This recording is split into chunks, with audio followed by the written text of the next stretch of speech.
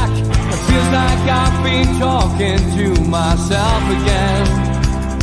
But it's the only way you're ever gonna learn. You look back and it's all in the past. I'm dwelling on the thoughts I cannot say to you. If I don't say the words, then maybe it's not true. And it feels alright when they come and say to you. Good morning, welcome to NUFC Matters with me, Steve Wraith. Tuesday morning means Ross Gregory is here. Good morning, Ross.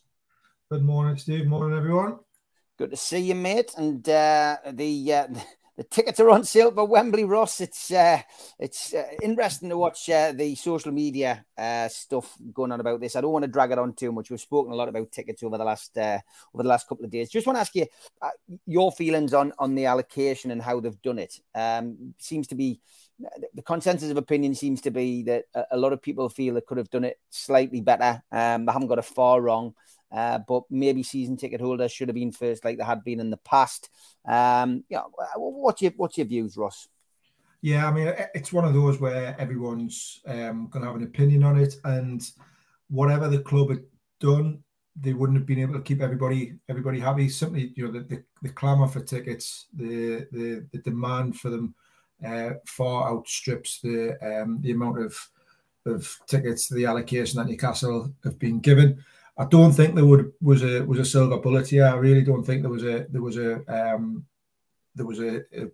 way of doing it that would have pleased everybody, that would have satisfied everybody. Looking at it, kind of trying to look at it objectively, I think it's as close as they could have got to being fair in satisfying the majority of people, and being fair to those who've attended games, who've had season tickets, who've built up their points.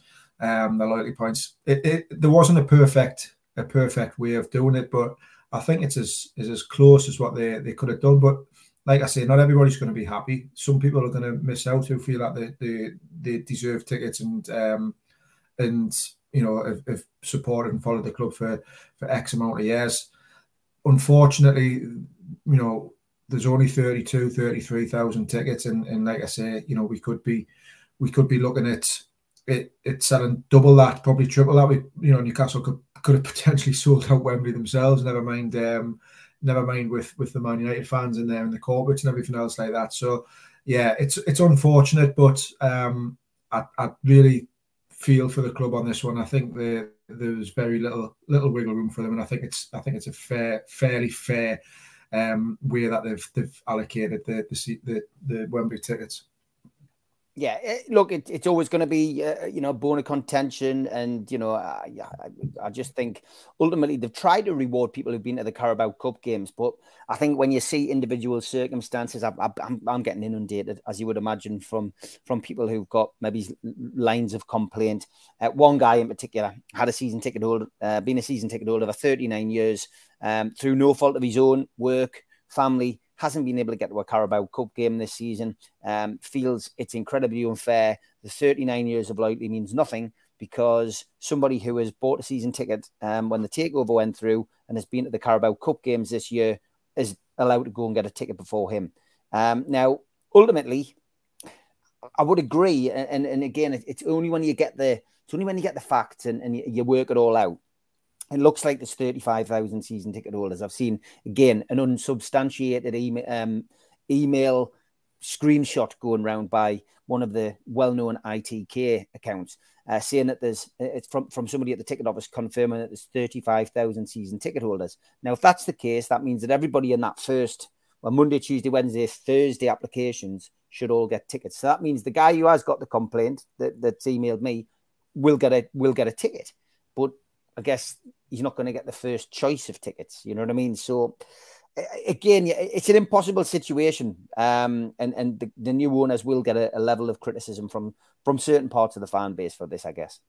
Yeah, there will. There would have been criticism whatever they've done. If they'd gone just on pure season tickets and nothing to do with Carabao Cup attendance this season, they would have had criticism for that. They would have had criticism if they didn't take into account the fans who travel to away games and Like, you know, if you come down to Southampton, for example, or down to Tranmere, there was a really difficult way of doing it. I sincerely hope that that pretty much every season ticket holder will get one. Every season ticket holder won't apply for a Wembley ticket. You know, there'll be some people who don't want to go, who can't go for whatever reason. But at the same time, you know, those people who can't go or don't want to go, I'm guessing the majority will still apply for them and then look to pass them on to friends or family or relatives or whatever it is. You know, I know a couple of people who've got tickets because they've taken the season ticket of somebody who didn't want to go as well. So I'm hoping that with everything that comes out, yeah, I've heard the same as you, Steve. 35,000 season ticket holders. I was told that, you know, pretty much around the semi-final date as well. So before even the allocations came out, I was told that Newcastle had around 35,000 season ticket holders. I don't know what the makeup of that is in terms of, you know, what corporate element is involved in that, if any, or if that's added on, because obviously Newcastle will need to satisfy some of their sponsors and corporate season ticket holders as well. So it's a really, really difficult job. It's a really difficult balancing act, made even worse, obviously, or even more difficult by the fact that it's 24 years since Newcastle were at this stage. I've been thinking back, Steve. I can't remember. I don't know if you can, but I can't remember what the situation was like back in 98, 99. Nah, I can't. I don't know if it's because there wasn't there wouldn't have been the volume of season ticket holders then. Maybe you know, whether there was only kind of the 30,000 ish and not everybody applied, but I can't remember having any issues. That said, there wasn't Twitter, there wasn't Facebook, there wasn't all these social media accounts with everybody's gripes and complaints and or you know, or the opposite kind of cropping up, and you're being more aware of it. So, but I can't remember how they allocated them in 98. I do. I mean, just speaking to different people, it was season ticket holders. I'm not even sure we had the membership. We didn't have the membership scheme then. So, you know, the other bone of contention, I guess, from some people's point of view, is those people who bought the original Platinum Club tickets were promised by Sir John Hall that they would have cup final tickets for 99 years. Now, I guess because we've been through a change of ownership not once but twice since those days, that unless it's on black and white, you know, unless it's on a piece of paper that somebody owns, then that's not gonna you know, be honoured. I wouldn't have thought. But again, if those people are still in those seats and still in those places, Ross, I would imagine that they'll probably will get tickets for Wembley anyway. You know. Thought, but like I say, I think the majority of season ticket holders, if they want to go, will pretty much get there. It might be a little bit tight once you. Yeah. Ross, I'm going to let you switch to your hotspot. Ross, your internet's died, literally gone there. So I'll let you switch to the hotspot. John Askew says there've been developments regarding the land behind the Gallowgate. Having seen overhead shots of the stadium, there might be scope to expand to a reasonable capacity at St James's Park. The listed buildings take up just over half of the east side of the ground. That means potentially almost one half could be developed in theory. That's huge, because it could get capacity up to a decent figure. It might look strange from above, but that's not significant compared to allowing thousands more to get in. It looks lopsided as it is. John, the ground renovation stories continue to circulate. And to be honest, I have mentioned it on the podcast before. You know, back in the days of David Stonehouse as chief executive, I did see the plans about potentially purchasing the buildings behind the East Stand. And, you know, it was doable. They would incorporate the listed part of the building within the infrastructure of any new stand on the East Stand side. And, you know, they would be allowed to build there. You know, there's been reports that Saudi businessman owns the buildings now, so potentially that could happen. And obviously the Strawberry Place development has suddenly come to a standstill, although we believe there are talks, I guess, Ross being, you know, had to try and resurrect that. So ground renovation and changes are still very much on the agenda. Anything at the Chronicle's office about this? And I know the Chronicle are keeping an eye on it. What's the latest state of affairs with Strawberry development that you're hearing?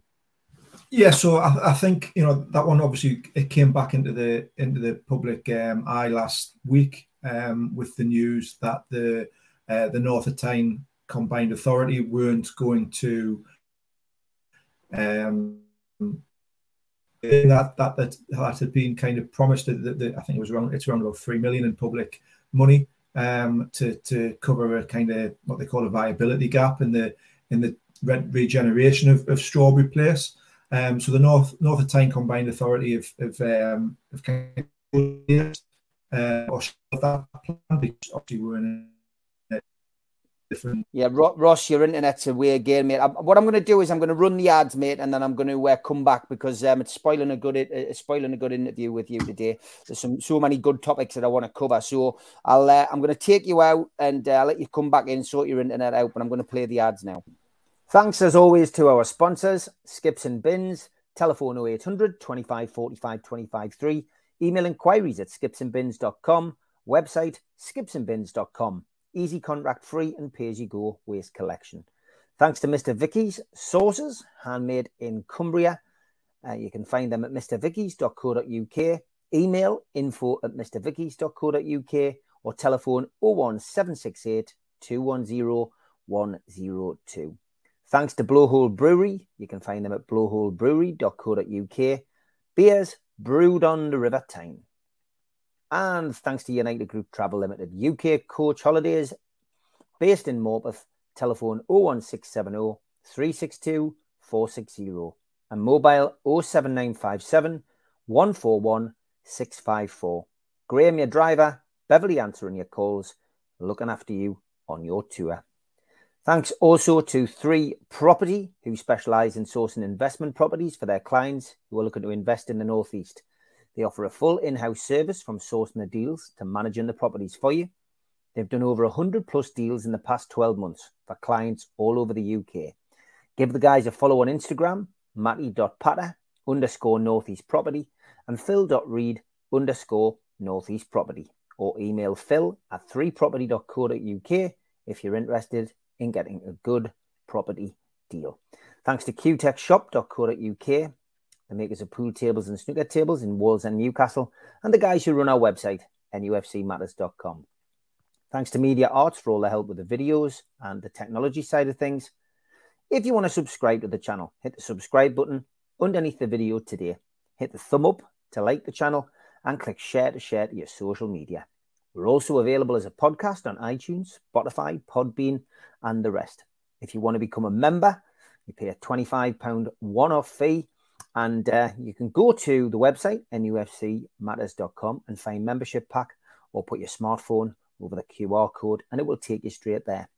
If you subscribe, we do give you a free car sticker.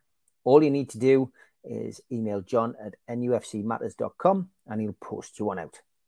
We also support the food bank on this channel, nufcfansfoodbank.co.uk. You'll find the match day bucket where you can make a virtual donation. We've also got some events coming up over the next couple of months. First off, we've got an evening with Steve Howie at the Tyneside Irish Centre, Friday the 24th of February. Tickets are available from our website, nufcmatters.com, and they are priced £15, not $50, as you can see on the poster. An evening with Nobby Solano is also at the Tyneside Irish Centre, Saturday the 25th of March. Tickets are £15. Book now at nufcmatters.com. And an evening with Frank Clark and John Gibson, Thursday the 20th of April, again at the Tyneside Irish Centre. Tickets are £15 and you book now at nufcmatters.com. Supermac and John Gibson will also be at Felling Cricket Club on the 16th of February. To buy tickets for that, contact the venue direct. We've got a whole host of T-shirts available from our website, nufcmatters.com. Gives you plenty of ideas for presents, for birthdays, anniversaries, you name it. Get your Anthony Gordon T-shirts and your Wembley T-shirts today. That looks better, Ross. We're back on. We're back. I can hear you. Can you hear me? Yeah. It's not the picture's pixelating a little bit, but it's better than it was. So that's great. So yeah, the list.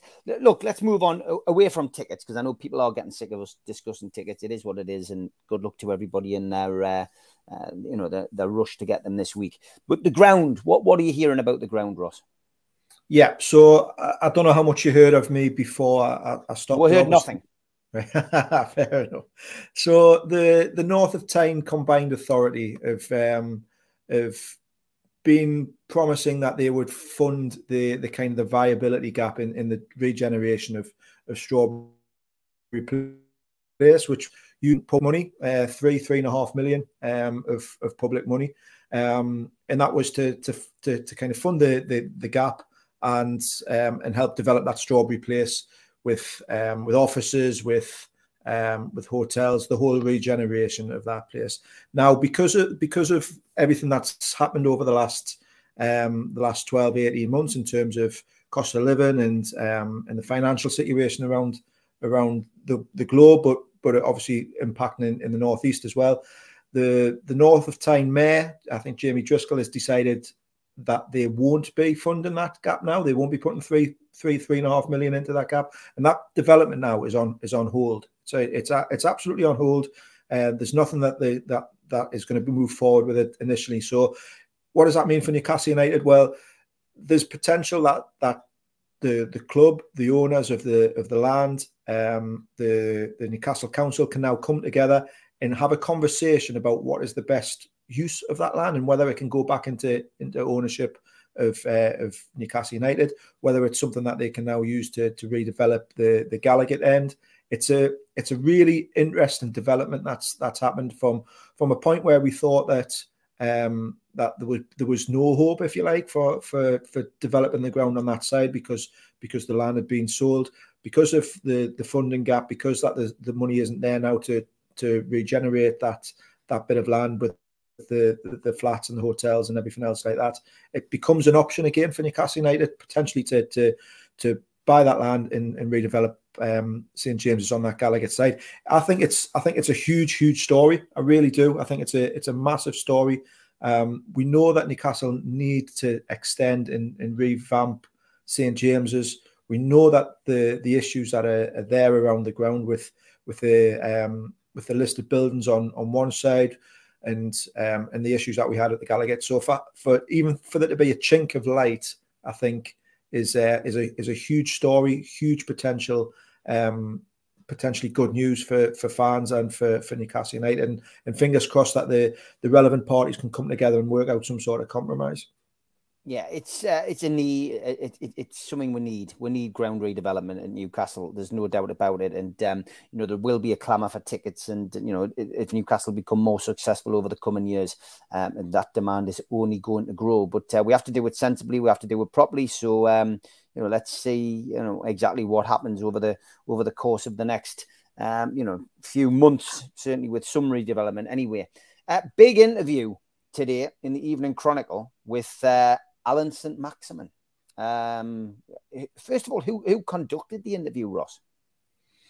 I've not seen, but I'm guessing it. I've not seen this one, but I'm guessing it would have been Lee Ryder who would have done the piece. I don't know. It was put out last night across the Evening Chronicle, so I thought you might have had it to hand. But interesting quotes in there about from his perspective when he comes into the team, he plays. He plays his heart out, and when he's not in the team, he prays that they're going to win. If we're going to go into the Champions League, we're going into the Champions League together. I've got to be honest, a lot of the words in there, words are words, actions are actions, I'm just curious to know what your opinion is with ASM at the moment. I mean, if you haven't had a chance to read the article, it's well worth a read. But it's hard on the sleeve kind of stuff. But I'm still not seeing that on the pitch. I know he's always going to be a figure that divides opinion. I think he's bought into the area. I think I've not spoken to him personally, but from speaking to journalists who do speak to ASM and who have had interviews and dealings with him on a regular question, I think he is somebody who loves to be here. He's bought into the club and he's bought into the region. as much as what you would hope for from a player. His performance on Saturday wasn't great, if we're being honest. He had an opportunity there from the start to kind of to come into the team after an absence where he's been on the sidelines through injury and fitness and everything else like that. It was a real opportunity for him, and he didn't grasp it for me. I'm not saying he was the worst player on the pitch. Newcastle didn't play particularly well as a team and didn't function as well as they have done. So I think it's very harsh to put the spotlight completely on ASM, because he is suffering a little bit from a lack of match fitness, but you've got to take these opportunities when they come, and he didn't do that for me. Especially, we saw the impact that Anthony Gordon made when he came on and replaced him, and arguably did more in 20-25 minutes than ASM had done in the previous hour. I'm somebody with ASM, so my opinion on him is that I don't, and I remember being on the show last summer, Steve, with you, and I said that I thought that he doesn't have a long-term future at Newcastle. I think I would have had good money on him potentially going in the summer as well. He's a saleable, bankable asset. You can see what Eddie Howe's trying to do with him. He's trying to not coach the tricks or the skills or anything else like that out of him, but he's trying to coach, I think, some of that individuality out of him and make him become a better team player. I did read a piece in the Chronicle. I don't know if it's the same piece that you wrote, Steve, but that you read, Steve. But the piece one of the pieces that Lee did with him, where ASM talked about the defensive responsibilities that he'd done and how he protected, how he supported Dan Burn a bit more, and how he talked about that element. And so you could read in that interview that that's something that is being drilled into him by the coaching staff at Newcastle, is that he's got to be more of a team player. He's got to support and do his defensive work and do the pressing and everything else like that when required, which I firmly agree with. But I'm just wondering, and interested in what everybody else thinks as well, is whether that takes away from ASM, and sometimes you've got to just let a player just go off and do his own thing, but it's got to be within, I suppose, the framework of the team. So where am I going with this? I suppose I still don't see ASM being a long-term option for Newcastle. I don't think he's going to be here in the next 12 months. Personally, that's how I view it. I don't think Eddie Howe firmly trusts him. I think the fact that he's brought in Anthony Gordon is another indication of that. He's a fantastic player, really talented, but I just don't think he suits Newcastle's setup at the minute. I think he wants to stay, and he would really like to be that type of player and have a really big role in a team which is clearly going places. But I can't see any way forward other than him ultimately leaving for pastures new. Yeah, I would agree with you, mate, to be honest. There was a question asked last night in the chat about the game at Bournemouth, and now that Isak's recovered from the protocol, concussion that he had to miss out on the game of the weekend, would you consider playing Isak and Gordon at the weekend? I would, Steve. Yeah, I would. I know Callum Wilson scored on Saturday, and it was great to see him back in form and back on the score sheet. But Newcastle are struggling for goals, are struggling for creativity. There's no doubt at all about that. They're not scoring the volume of goals that we saw prior to the World Cup. Alan Shearer talked about it on Match of the Day, said it wasn't a concern, it wasn't an issue. I think it is a little bit of a concern. I think it is becoming a bit of an issue. I think Newcastle need to be a bit more clinical. There was two fantastic chances in that second half. Both fell to Callum Wilson. The one where Anthony Gordon played him in with that reverse pass and he didn't get his shot away quickly enough. He's one-on-one with goal. He had to get his shot away. He let the defender get back. And then the second one again fell to Callum Wilson when Kieran Trippier's cross came in and he headed it straight at the keeper either side. Would have been a goal. So I think Newcastle are struggling they're struggling for that clinical output in the final third. They're going to need to score more than one or two goals a game at times. So for me, Anthony Gordon looked a breath of fresh air when he came on. I would hand him a start, absolutely. And if Alexander Isak is fit, I would start him as well. And that might be a little bit harsh on Callum Wilson, But I think Newcastle have to do something at that top end of the pitch, because they're not going to be able to win every game 1-0, and they're not going to keep clean sheets consistently every game like they have done. You know, that kind of runs over. The other side of it is Miggy Almiron, and it might sound harsh to say that Almiron, could do with a dip out of the team, but his form's dipped. He was never going to keep those standards going. Let's be honest. He was never going to keep scoring, bending, goals into the top corner or weaving past 3 or 4 players and slotting it in. That was never going to continue. I just wonder if he needs a little bit of a dip out of the team as well, just a little bit of a breather, just to freshen himself up as well.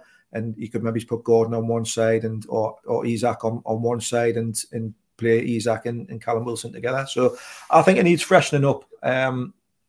Will Eddie Howe do it? I'm not convinced, but we'll wait and see on Saturday, I suppose. Yeah, well, that's it. We certainly will. What did you make of the West Ham game then? I mean, a lot of people saying that tiredness is creeping in. And again, that probably comes down to the fact that we haven't got the biggest squad.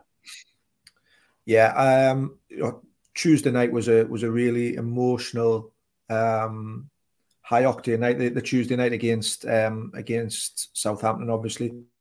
And getting to that final, I think it's only understandable that there would be maybe a slight dip, and the performance wasn't going to be at that level. I don't think Newcastle's levels have been as strong since the World Cup, but some of the performance has been good, and they came racing out of the blocks. Obviously, could have been 2 or 3-0 up inside that first 5-10 minutes, and looked really up for it. But then I think you have to give a little bit of credit to West Ham. They came with a game plan. They set up in a particular way.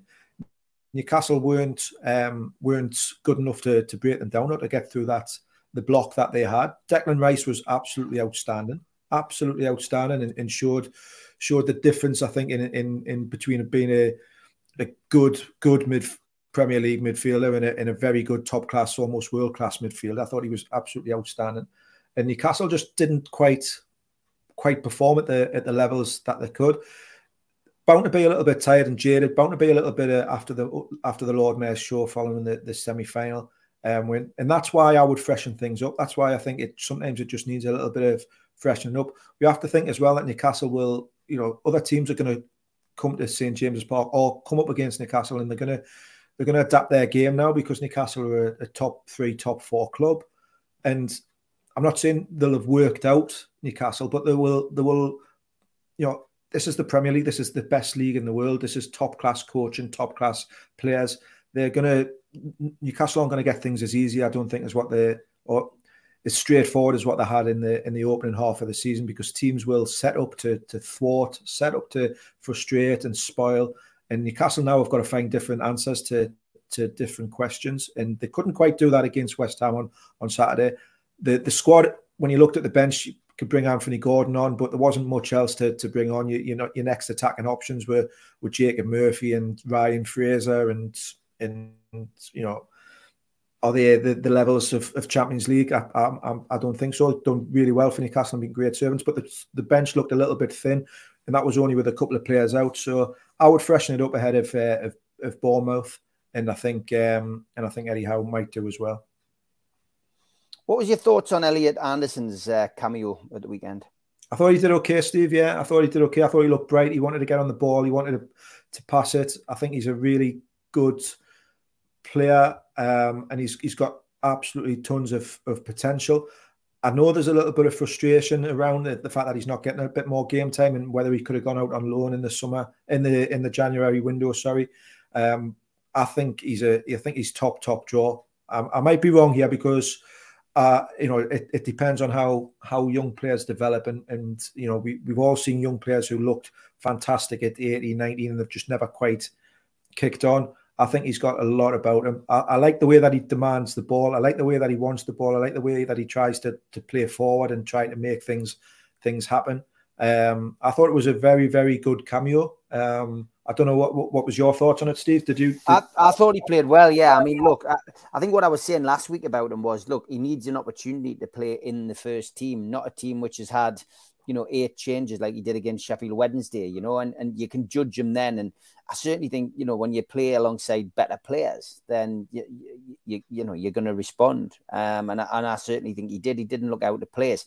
I don't think he's going to get a start against Bournemouth, but you just never know. It depends what happens with injuries, suspensions, and stuff like that. Who would have foreseen Bruno being suspended for 3 games? It's given people an opportunity, So, but yeah, look, it's great to see 3 local lads on a pitch as we did at the weekend. 100%, fantastic, wasn't it? 100%, yeah. And what I like as well is I like him in that 3. I like him in that midfield 3. I know he's played out wide a couple of times as well. When he's come on, I don't think he's a wide player. I don't think he's a winger. I think he's a that attacking midfielder. We want to see them young players come through, and hopefully we'll get more opportunities over the next 2 or 3 games. I thought he did himself no harm at all on Saturday with his little cameo. No, definitely not. Darren says, does ASM need a run of games? Gordon looked good against West Ham, and maybe we should start with Isak, Gordon, ASM against Bournemouth, Reston, Wilson and Miggy. Obviously, we've just been talking about that. Will a run of games help ASM, do you think? I mean, are we being a little bit too harsh on him because of, the fact that we've had, he's had injuries as well? Yeah, I do think every player needs a run of games. I think it's very difficult just to come in. I haven't had 10, 15, 5 minutes here, 10 minutes there off the bench. He does need a run of games. We've seen with other players what a consistent run in the team can do for you, whether it's a Sean Longstaff or Miggy Almiron or whoever it is. Once you need that consistency to understand the patterns of play, to get your confidence going as well. So he absolutely does need a run of games. For me, it's just whether he is ultimately he needs to produce very, very quickly. Unfortunately, whether that's right or not, whether that's fair or not, he does need to produce very quickly because there's competition for his spot. Once Bruno comes back, will Joelinton move into that wide midfield, that wide forward role? You've got Anthony Gordon, you've got Miggy Almiron. You've got Isak. There's lots of options there now. So I do think, to be fair to any player, that they need to have a bit of consistency and need to feel trusted and need to feel that they're not just going to have, an hour to prove themselves or 20 minutes off the bench to prove themselves. But because of the competition for places, he's maybe not going to be afforded that luxury.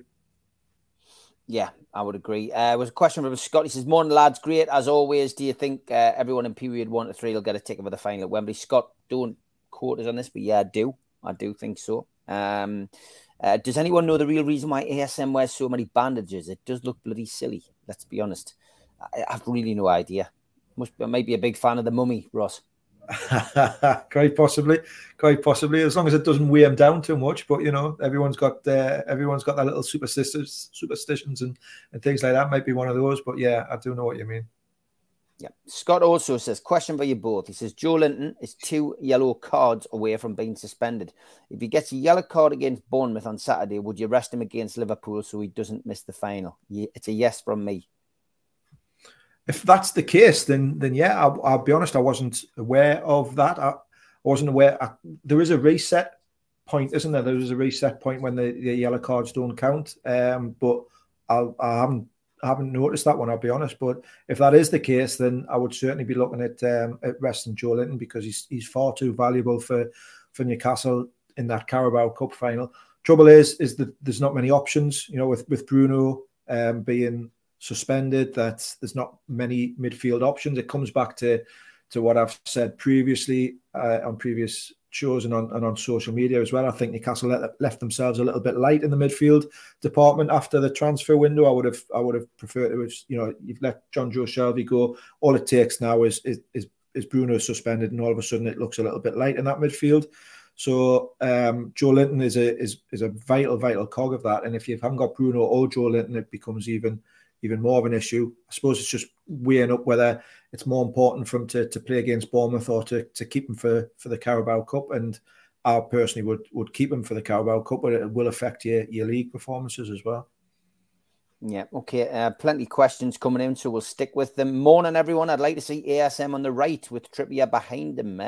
Would that be a bit more helpful to ASM? I mean, we know he's not the greatest of defenders. I mean, we've seen on TV interviews in the past few months that ASM does respect Trippier. Would that help him? It might do. It might do. I think there's obviously a fashion in football now for having what we call inverted wingers, where it's a left footer on the right and a right footer on the left. Coaches like it because it means that the winger tucks in a little bit more and plays a little bit narrower out of possession when they haven't got the ball, and also when they're in possession, it often allows for the overlap as well from the fullback. So you often see Miguel Almiron coming inside onto his left foot and Kieran Trippier then overlapping, or Sean Longstaff overlapping on that outside, and it creates extra overloads and problems for the fullback. So for ASM, it may help. I like, I'm old fashioned. I like to see a right winger on the right side and a left winger on the left side, and they get to the byline and they whip the ball back. It frustrates us sometimes when you do see a winger, whether it's ASM on the left or Miguel Almiron on the right, and they get to the byline and they're on their wrong foot and they kind of put a cross in. And if you're Callum Wilson or Alexander Isak waiting for that cross to come in, it can be frustrating. So it might help. It might help him, certainly from an attacking perspective, but I don't see Eddie Howe doing that, to be honest. I think he's keen on having the left-sided player on one side and the right-sided on the opposite. Time and Tide, good morning, says the manager should put out a team that's going to play the best and not to give players a game. They should respect that. Great show, thank you. Alan says tiredness only becomes an issue if you allow it. Lads, we've only one game a week for the rest of the season. Our rivals will have Europe plus, so they will be more tired. Surely no excuses for tiredness. Good point. Paul, morning. Thank you for sharing the show. BT says, what do you make of the comments by Ben Dawson that he had no idea about the rumours that he had not been told of Dujan Richards or anybody else coming in for training? I've not seen that, but communication hasn't been a problem with the new owner so far. No, I think you have to take a little bit of what's said with a pinch of salt. So Dujan Richards was spotted obviously at St James's Park at the weekend. Ben Dawson's coaching the 21s. He's not going to be told about every player that comes to watch a game, or every player that they're scouting, or any player that's coming in. But equally, at times where he is told about things, he's not going to necessarily tell the media what's been happening and what's happening behind the scenes and what he's been told. So. I don't think there's a major issue there with communication or anything else like that. The club seems to be running really well on that front, and everybody's bought into the same philosophy. Yep. Geordie Tune for Life says Howe will be planning his side for the final, but the question is, does Howe play Isak, Joelinton or ASM on the left hand side? Remember, Isak cost 60 million. He has quality, and he'll want to start very soon. Yeah, it is. It's what Eddie Howe gets paid for, though, isn't it, Ross? Not us. It is, and I think it's very difficult sometimes for a manager to look 2 games ahead or 3 games ahead, because anything can happen between now and in that cup final. You can have all your plans in place, but it just takes one injury, one suspension, one or a bit of loss of form or whatever. I've got no doubt in my mind that Eddie Howe knows what team that he wants to play in that cup final already, and that if everybody stays fit and injury free and everything else like that, and I think he probably knows what team he wants to play. And I think, if we're being honest, everybody on here probably knows what team that will be as well. But it's very difficult for a manager to look 2 games ahead because all it takes is we saw with Bruno, it's one missed time tackle and you're out for 3 games, or one missed time tackle and you're injured and you're out for 3 months. So difficult to plan. Yeah, no, it really is. 8 yellow cards he's on. If he gets 10, I think it's a 2-match ban. Yeah, it has already reset that. I wouldn't mind seeing Maxi play with Isak, as they apparently have a connection with training together quite a bit. Then drop Willock and play Gordon in his place, the pace of that attack. I'm the same as you, Ross, regarding old school wingers, says Roger. What about Man City? Sparky D says, if Man City get found guilty of breaking Premier League rules, what punishment do you think they'll get? This is big news that broke yesterday, isn't it? Oh, massive story, massive story. Did you know, the amount of people that just as a bit of a side note, the amount of people we can track how many people are on our website at different points of the day or in real time. As soon as that City story broke, and a lot of our different titles that we've got around the country, you know, so how does it impact Arsenal with their title chase? How does it impact Newcastle with FFP? How does it impact Liverpool with, you know, with previous titles that have been won? Everybody was reading about this story. You know, we could see on our website that everybody was wanting to read about it and understand what the impacts are of the charges against Man City. So I don't have any kind of inside knowledge or anything else like that on what the sanctions will be for City, but I think I would be surprised if it was retrospective, if that makes sense. I don't think they'll have any titles or cups or anything else like that taken away from them, which obviously some supporters of Liverpool and Man United who finished second behind City in recent years will probably be hoping for. I don't see that happening. They could obviously get a hefty fine, but does a hefty fine actually make that much difference to Man City? I'm not quite sure it does. The other option is kind of a points deduction or starting off the new season with points deducted. So, and the other one is the other potential punishment, I think, is probably a transfer ban, a signings ban. You know, not able to sign players for 1 or 2 or 3 transfer windows. So there's a variety of options open to the panel that will be adjudicating on this case. Like I say, I'd be surprised if it was retrospective. I think I wouldn't be surprised if there's some sort of points and deduction or a transfer embargo. Yeah, it's again, you know, one rule for one rule for the other on certain things, isn't it? To be honest, and Manchester City have really got themselves in a bit of a pickle, but it will be interesting to see what happens. Talk as well about the Super League not going away, Ross. What did you make of that? Because we thought that was dead and buried, but we've seen stories in recent weeks of it potentially, you know, resurfacing. Yeah, I don't think it's ever been 100% dead and buried. I think it was put on kind of hold. But various factions around the rest of Europe, and if we're being honest, also in the USA as well, are still very, very keen on this, on some form of European Super League. What's interesting is, you know, you look at the spending that the Premier League had in January, and it absolutely dwarfed the other major leagues. There's just not I mean, I know Chelsea kind of distorted it with what they did, but there's not the finances, there's not the revenue, there's not the ability to compete on transfer fees and stuff like that around Spain, around Italy, around even Germany that there is with the Premier League. So what that then creates is a bit of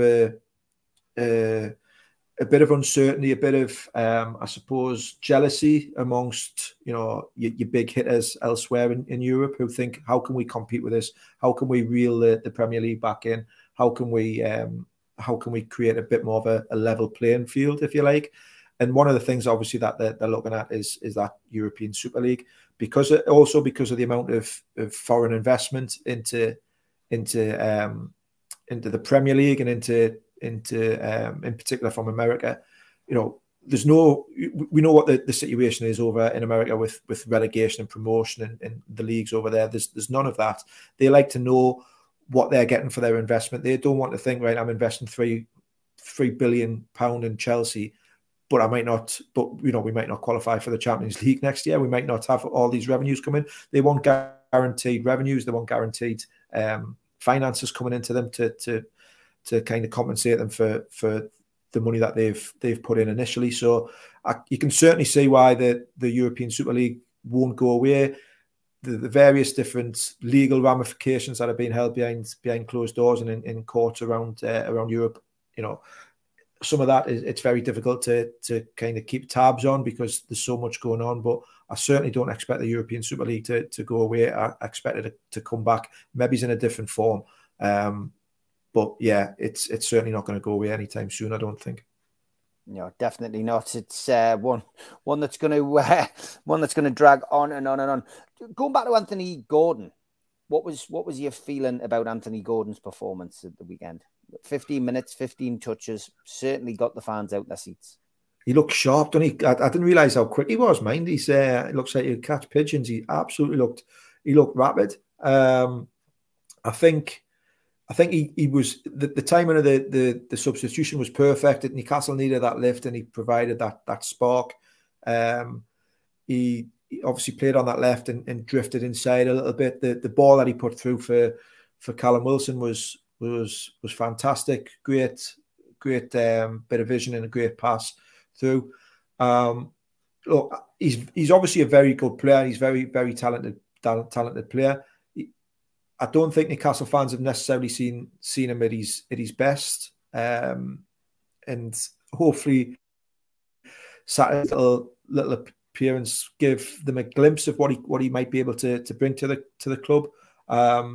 It was certainly a really, really sparky debut, and I think if he can continue that kind of impact off the bench, I think he'll probably have to have a couple of games off the bench. If he can continue that off the bench, then he'll not be far away from a starting berth and potentially give Newcastle something a little bit different and justify kind of the massive spend on him. Yeah, I certainly think he's going to, he's going to excite the fans, and I genuinely think he's a player that will do the business for the Newcastle United. There's no doubt about it. Casemiro sent off for Manchester United, and it had Newcastle United fans searching, didn't it? Searching their phones to see how many fixtures they had left. Obviously, they got a lot, but they are appealing. It sounds like they're appealing the sending off, Ross. That's a dangerous game to play. It is. It is. If they do appeal, I think you've got to be fairly certain if they do appeal that they've been told that there won't be, or they've been given a steer that it won't impact the 3 games. That if it falls through, it won't be upgraded to 4 games. So I think everybody was the same. Once they saw he'd been sent off at the weekend, everyone's Googling to see how many matches he's going to miss, how many games Man United have got left, and he's been fortunate. He's been very fortunate that it hasn't meant that he's going to miss out on Wembley. I've seen the incident briefly. I thought it was a definite red card, but you never know with these things. If they appeal, they might get it rescinded. But yeah, he's been lucky not to miss out on Wembley, I think. Yeah, definitely. Declan Rice certainly created a bit of a stir amongst our supporters as well. I think a lot of people were very impressed with his performance at the weekend.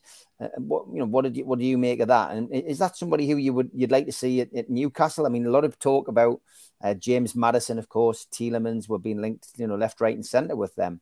What's your thoughts? Would you like to see Declan Rice in the black and white shirt? I think Newcastle need a absolutely top quality number 6, a top quality defensive midfielder who can break the play up, but also retain possession, also drive the team forward. And Bruno does that to an extent. He does that very well, but he's almost 2 midfielders rolled into one. Is Bruno? He's a 6 and an 8. He's somebody who can do the defensive side to an extent, but also take players on, put incisive passes through. I'd like to see Bruno play a little bit higher up the pitch personally, but for that to happen, Newcastle would need to bring in a top quality replacement. And I don't honestly think that there is much better not just in the Premier League, but also in Europe, across Europe, than Declan Rice. I know some people don't rate him. I've had conversations over the last few days with people who don't rate him as highly as what I do, which is fine. That's football. It's all about opinions.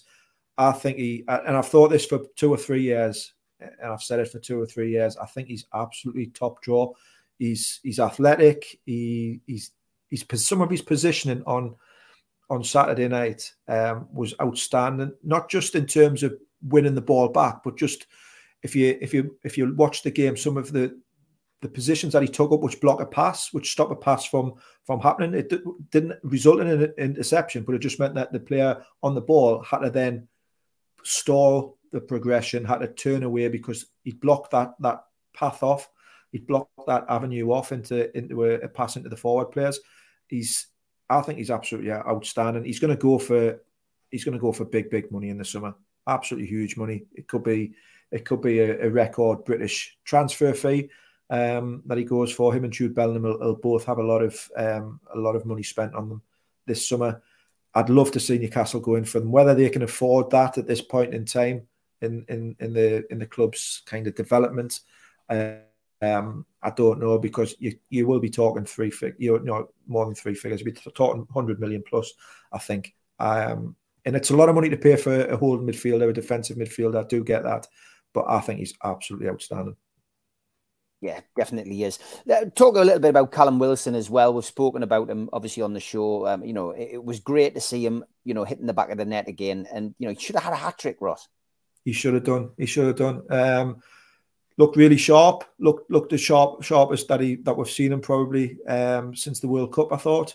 Took his goal really well. And he's got a good record against West Ham. He took his goal really, really well. It was just frustrating, I suppose, and disappointing that he couldn't take one of those two chances in the second half, because chances were few and far between in that game, and two really presentable chances. I thought he should have got his shot away, whether that's a little bit of rustiness or a bit of tiredness creeping in at that point. He should have got his shot away once Anthony Gordon fed him through. Maybe he's even cut across the defender and gone with his left foot, but it was a great chance that. And then the header was a really good opportunity as well. So great to see him back on the score sheet. He'll be kicking himself, I'm sure, that he didn't take one of those other opportunities.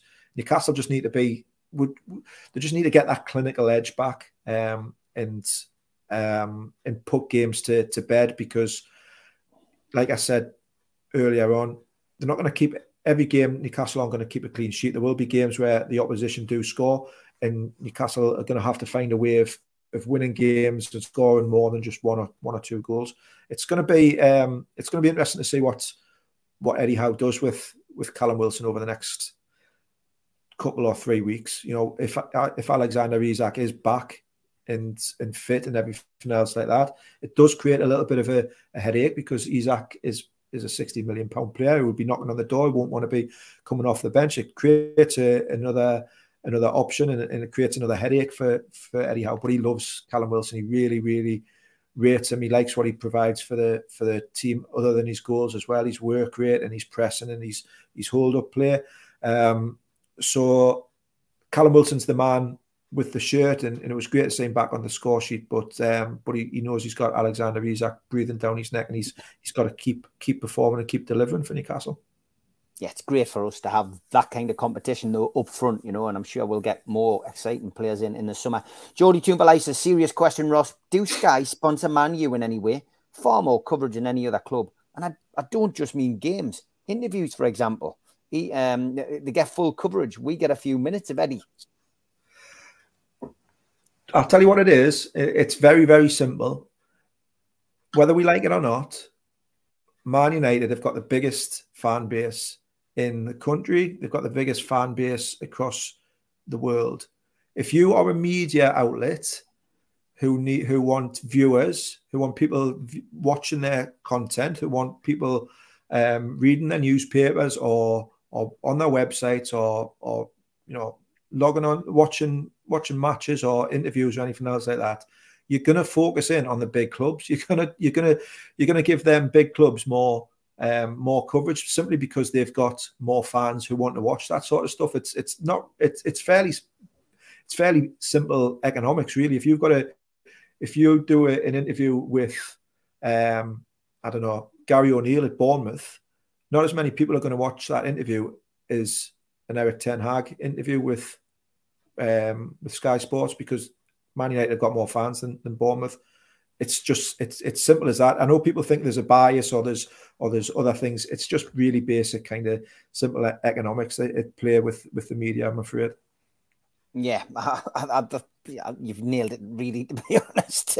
But yeah, it does feel like that. It really does. Tom says, "Great show. Thank you very much, mate. It's always good to get the people in the chat. Great questions, etc. It's been great to have everybody on this morning." Paul says, "Saw a Newcastle United podcast yesterday talking about moving from St James's Park if we can't redevelop a Gallagher End and the Leazes Terrace." Yeah, I think that would be a last option, wouldn't it? Yeah, I think we want to make. I think everybody pretty much around the fan base and around the club wants to exhaust every possible option of staying at St James's Park. It's an iconic stadium. It's in an iconic location. We've seen some fantastic stadiums be built elsewhere, new stadiums. The new Spurs stadium and the Emirates Arsenal and various others that we could go through. There's some fantastic stadiums around the country these days that have been built on different locations or close to the same location. But yeah, I think everybody wants to stay at St James's Park just purely for the history and the location that it is. Okay, Karma Corner, good morning. Good to see you on the football chat. He says, "What's people's thoughts on the white card for good sportsmanship? Currently only used in Portugal. Seems to me the free use of drugs in Portugal has made them think it's a good idea." Karma, I love your humour. From my perspective, I had to laugh when I saw this.